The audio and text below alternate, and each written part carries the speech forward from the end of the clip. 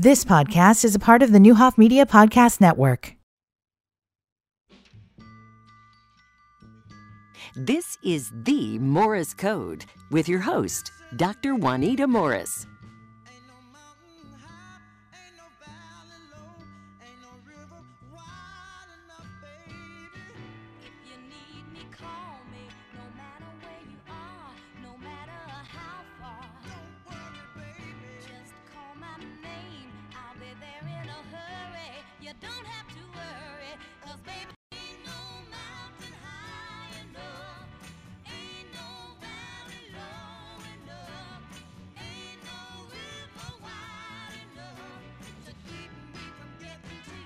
That's a good song.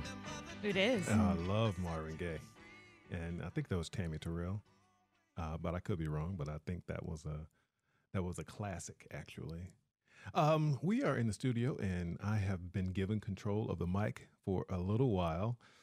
All bets are off, but I think we're going to have a good time. So I want to thank the talent for allowing me this opportunity to speak to our listening public about something that has been of interest for a long time, but now, within the last few months, we've been able to get started with something new and something different for us. And we have a special guest in the studio today, Miss Rikki Parker. Hello.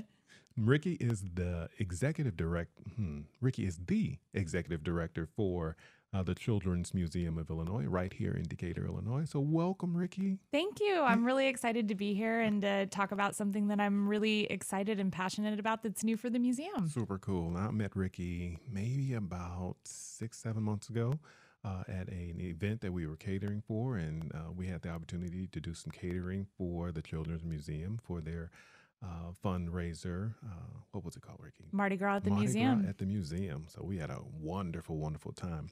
But I'm always interested in stories and stories about how people kind of get here and how people make their way here in Decatur, just like we did. So tell us a little bit about yourself and what brought you to Decatur. Yeah, it is a very long story, and I'll try to make it as short and interesting as possible. But I grew up in Arthur, Illinois, which is about 30 minutes outside of Decatur, very small rural community. And I graduated from Arthur High School in 2005. I went on to the University of Evansville in Southern Indiana and majored in cognitive science and philosophy, but I wasn't really sure what was next for me. And so I did what many indecisive college graduates did. I went to more school. I went to law school, and I landed at LSU in Baton Rouge, Louisiana. And I'm not really sure why I selected LSU, except that the campus was beautiful and I was destined to meet my wonderful husband, Jordan, there. So that's fantastic. Yeah. I mean, what better reason to go to LSU? That's exactly right. That's exactly right. I think part of it may have been the small liberal arts school that I went to had no football team, and I really wanted some good SEC football, and I sure got it. You definitely did. But we got married after we graduated. Both of us practiced for a few years. And then he joined the Marine Corps, and he served as an attorney in the Marine Corps for the past 7.5 years. We lived in Virginia and South Carolina, and then eventually New Orleans, which is where we lived most recently.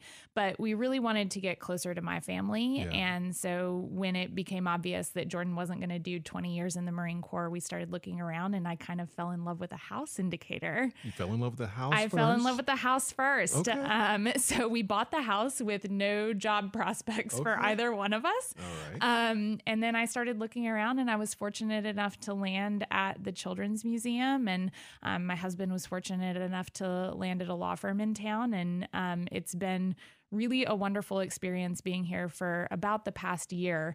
And I just feel really welcomed by the community and by the museum, and everyone has been really accepting of my kind of wild, crazy ideas for the museum.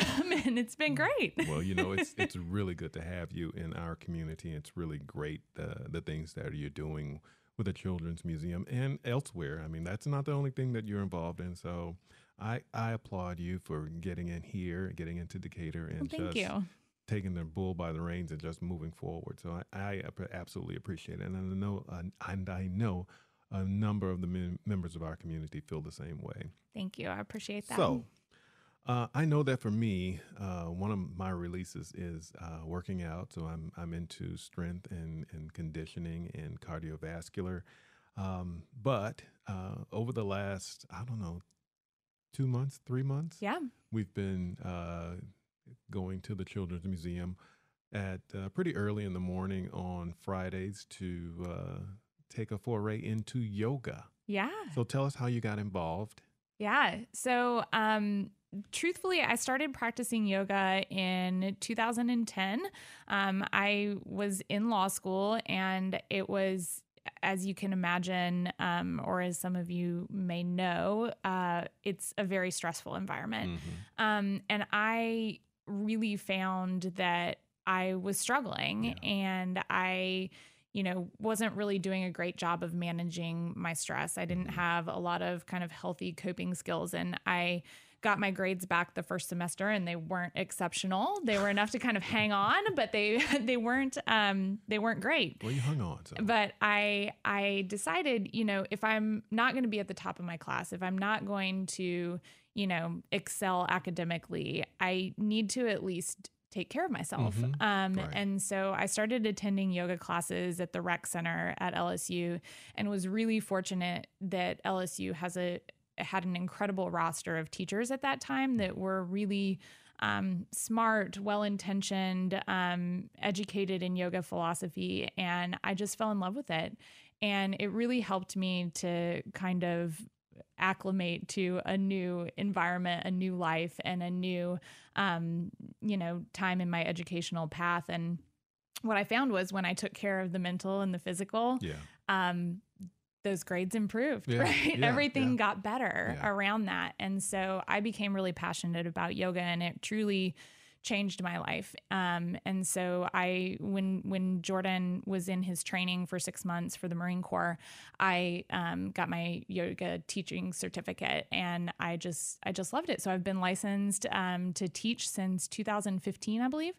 So I've been teaching for 8 years, and I just love it. I taught remotely during the pandemic, and it was a great way to stay connected with the community that we had kind of built in South Carolina and Virginia. And I just really, really enjoyed it. And so I'm excited to bring it to the Children's Museum as well, where we have a beautiful area, and it's very zen to be in the museum on the second floor looking out over Lake Decatur at 7:45 in the morning. It's just gorgeous. It is absolutely a phenomenal venue to do yoga in. I don't know if you say train. Do you say train? I say practice. Practice yoga. Okay. Yeah. It's a phenomenal venue to practice yoga. So we've been going for the last few months, and it has been definitely a release. And it's definitely a stress reliever as well. Yeah. So tell us about yoga on Fridays. Yeah. So we start at 7:45, and class finishes up at 8:30. And the one really fun thing is that we also have donuts afterwards. So Good Sam's delivers totally donuts. Defeats the purpose. It does not. It's about balance, Jeremy. They are good. They are definitely good. But it's wonderful. It's a slow flow class is what I call it. So it's accessible if you've never been to a yoga class, or if you're an experienced yoga practitioner, you're going to find something in the class that really speaks to you, I think. I will also say that folks like you, Jeremy, who lift weights and do cardio all the time, can really benefit from yoga. It increases your mobility. It helps you to stay calm and centered. And that's of benefit if you're training for other things as well.